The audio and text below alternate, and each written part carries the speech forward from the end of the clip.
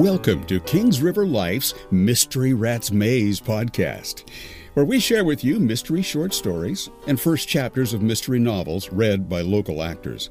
Now, this episode features part of the first chapter of the mystery novel Lipstick, Lies, and Dead Guys, written by Jennifer Fraschetto.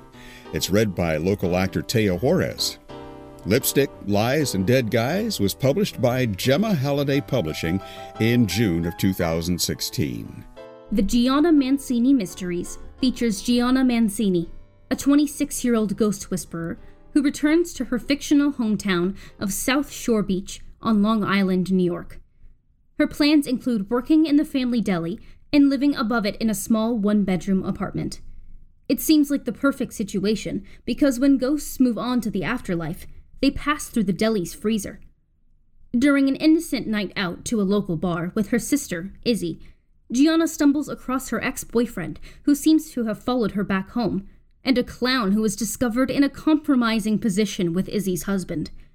When the clown ends up dead, and her ghost is standing in Gianna's apartment, Gianna knows the only way to get rid of her unwanted roommate is to discover who killed her, even when the culprit looks to be someone Gianna loves. I drop my purse on the hardwood floor and giggle like a teenage girl at her first boy band concert. The apartment is small. The bathroom's so tiny, there's only room for a shower stall, not a tub. And the toilet is close enough to the sink that I think they're married. The bedroom closet won't hold my growing boot collection or all of my handbags. I may have a slight addiction. But despite the apartment's limitations, it's all mine. I don't have to share one single square foot.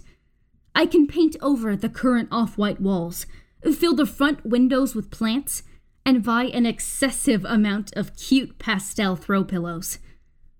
I half twerk, half chicken dance across my new space.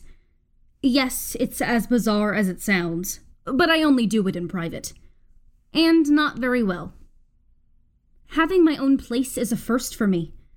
Of my 26 years, I spent the first 23 living at home. Then I moved to Connecticut and lived with my chatty, somewhat self-absorbed cousin for 2 years. She got married, and what did I do?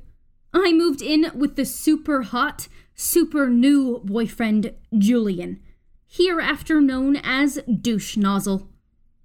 I should have immediately known we weren't soulmates. Who finds true love and moves in with them after 1 week? I moved back home to South Shore Beach, New York 4 days ago, and it's been awesome. I forgot how entertaining it is listening to Ma sing show tunes while she cooks and cleans. This week's theme is My Fair Lady. And yes, Ma, it would have been lovely if I could have danced all night in the rain in Spain. The only down part about being back home is my sister and niece are staying with my folks too, and I've had to endure sleeping on their lumpy couch. But I've missed my family tremendously, and being home simply feels so right. And the cream cheese icing on the pumpkin cupcake, I'm craving sweets, is that the folks handed over the keys to the apartment above the family deli, the one my parents lived in when they first married, the one my siblings and I were conceived in. Despite the pungent stench of salami and pine sol, and what an eye-watering combination that is, I choose to believe this twist of fate, this full circle, is the universe's way of pushing me down the right path. Hopefully I'm correct and the universe isn't mocking me. I open my arms wide and take in a long, deep breath. Then immediately gag, sputter, and choke like a dying car. Dear God, my brother lived here for 5 years.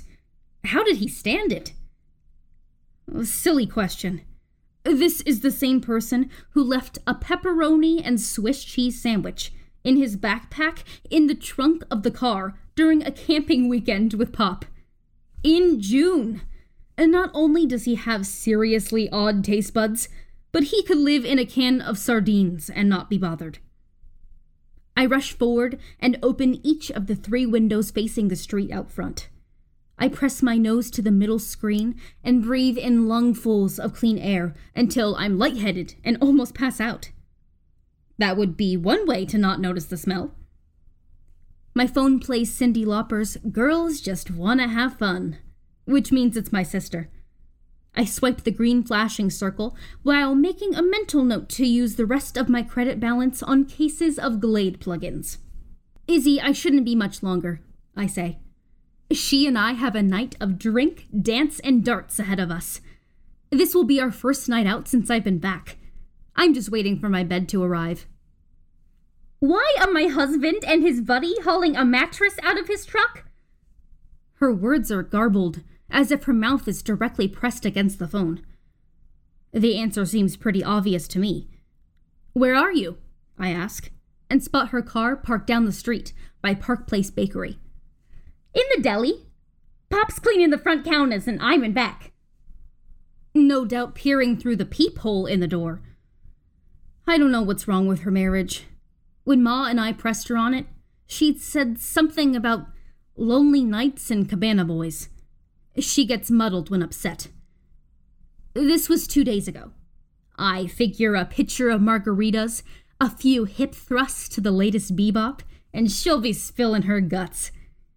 Ma gave me explicit instructions to report all findings back to her pronto. But I won't betray Izzy's trust. Ma knows this. All those times Ma tried bribing me with ice cream or cookies so I'd spill about Izzy's latest crush, or whether she really went to the library after school. Not once did I tell what I knew, and I knew tons. Izzy was not a reader. Despite her being 5 years older than me, she's my sister. And I'm not a tattler. Besides, Izzy knows a wild shopping cart didn't dent Pop's car when I was in 12th grade. I accidentally inhaled some secondhand marijuana smoke. That's my story anyway. And got slightly high. Then I volunteered to go on a Munchies run. I didn't see the "Return carts here" sign when backing out of the space. I only tapped it. 9 years isn't long enough, though, for that truth to come out. Not that Pop is violent or easily angered. I just don't want to see the disappointment on his face. He restored and adored that car. You couldn't ask someone other than Polly to help you move? Izzy's voice penetrates my memories. Heavy boots clamber up the back steps. Pop asked him. I couldn't very well say no. Ma and Pop aren't bringing the rest of the furniture until tomorrow after Sunday dinner. As appealing as it sounds, sleeping in the shower stall is out of the question. I turn to let Polly and his buddy in and spot an unfamiliar guy standing by the breakfast bar. I scream and freeze, because that will save my life. The phone slips from my hand as I remind my heart to beat. What is it? Izzy shrieks from beside my shoe. Something hard hits the door. Gianna? Polly calls through it. He sounds concerned. Good brother-in-law. No matter what's going on between him and my sister, he has a lifelong duty to help me move, kill spiders, and protect me from murdering, raping, stealing home intruders. Technically, the guy doesn't look threatening, but I read that Ted Bundy didn't either. How did this guy sneak up behind me? The downstairs entrance has a dim light bulb, but it's only 2 walls and a narrow staircase. How didn't I hear him? He's wearing khaki shorts, a light blue polo shirt, and beige flip-flops. He holds his skull. Whoa, dude, you can see me? He looks barely legal and sounds like he spent one too many hours surfing waves. What is he talking about? Of course I can see him. Did he accidentally inhale secondhand weed smoke? Polly manages to open the door without letting go of the mattress and knocking his buddy down the stairs. Izzy calls my name. If she was a loving sister, she'd run up with Pop's cleaver regardless of the fact that her husband is making his way in. Are you okay? Polly asks as he turns the corner. His sweaty face is pink and his eyes are wide. He stares wildly around the room, which is really one half stretch of the neck, and looks straight through Surfer Dude. Oh, crap. I take a step closer and realize Surfer Dude isn't standing, but hovering. Well, isn't this interesting? My brand new apartment comes equipped with its very own ghost. How many have I seen in my lifetime now? Close to 1,000. What is he doing up here? And does he do windows? That's the worst chore in the world. Gianna? Polly asks again, dragging the mattress farther in and allowing me to catch a glimpse of his body.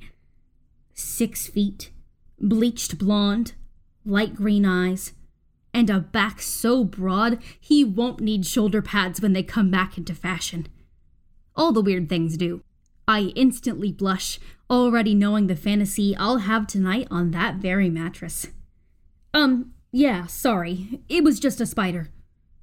I snatch up the phone, say, I'm fine, see you in a bit, and disconnect the call. Polly nods. This is one of the paramedics, Harry. And this is my sister-in-law, Gianna Mancini. I hold out my hand, anticipating his warm flesh against mine, and practically purr. You can call me Sally. Harry and I exchange smiles bright enough to put the sun out of work. While he checks me out from head to toe with a slow, smoldering gaze that almost singes my black mini dress to ash, I do my best not to lick my lips. It may have only been 2 weeks since Douche Nozzle and I officially broke up, but it's been 4 months since I got freaky. That's not very long, but since that time has been filled with a hide-in-your-bed, sobbing, snotting, Ben & Jerry emotional meltdown, and an out-of-state move, it feels like a stint in a nunnery. Polly smirks. So, bedroom? He tugs the mattress forward, almost pulling it from Harry's grip. As soon as they're out of earshot, I wave Surfer Dude over and whisper, You know the freezer's downstairs, right? Yeah, I know, but I don't need it now. I do my best. What you talking about, Willis? Pout. But you're dead, and all good dead beings leave this world through the freezer. For some reason, our deli freezer is a portal to the other side. I don't know why this is, and none of the ghosts I've ever encountered know either. I've often wondered if there was something special about our freezer, or if there were freezers all over the country acting as rotating doors to the great beyond. Whatever that is. He shrugs. I'm not ready to go yet. Is there a deadline? The freezer's not disappearing, right? I cock my head and frown. Exactly how does a freezer disappear? He shrugs. I don't know. I haven't exactly died before. But you can see ghosts, so anything's possible. He has a point. No, leave when you're ready. But I didn't sign up for a roommate. I don't mean to sound stingy, but a plus-size girl with an adequately big butt shouldn't chicken dance in front of people. He flashes a smile that would put the Cheshire Cat to shame. You won't even know I'm here. I roll my eyes. I doubt that. This reading of Lipstick, Lies, and Dead Guys was produced by Kings River Life and directed by Lori Lewis Ham. Lipstick, Lies, and Dead Guys is available for purchase. You can learn more about this book and the author on her website, jenniferfichetto.com. Check out Kings River Life magazine's websites for more mystery, local theater, animal rescue, and so much more. KingsRiverLife.com and KRLNews.com. Now, we'll plan to be back next time with another mystery short story or mystery first chapter. Subscribe to our podcast to make sure you don't miss a single episode. Subscribe to our podcast newsletter to get special interviews with the authors of the podcast stories. And follow us on Twitter to keep up with everything KRL at Kings River Life. If you enjoy this episode, please rate or review it, because this helps make it easier for others to find us. Until next time, this is your announcer, Jim Tuck, wishing you a life full of mystery.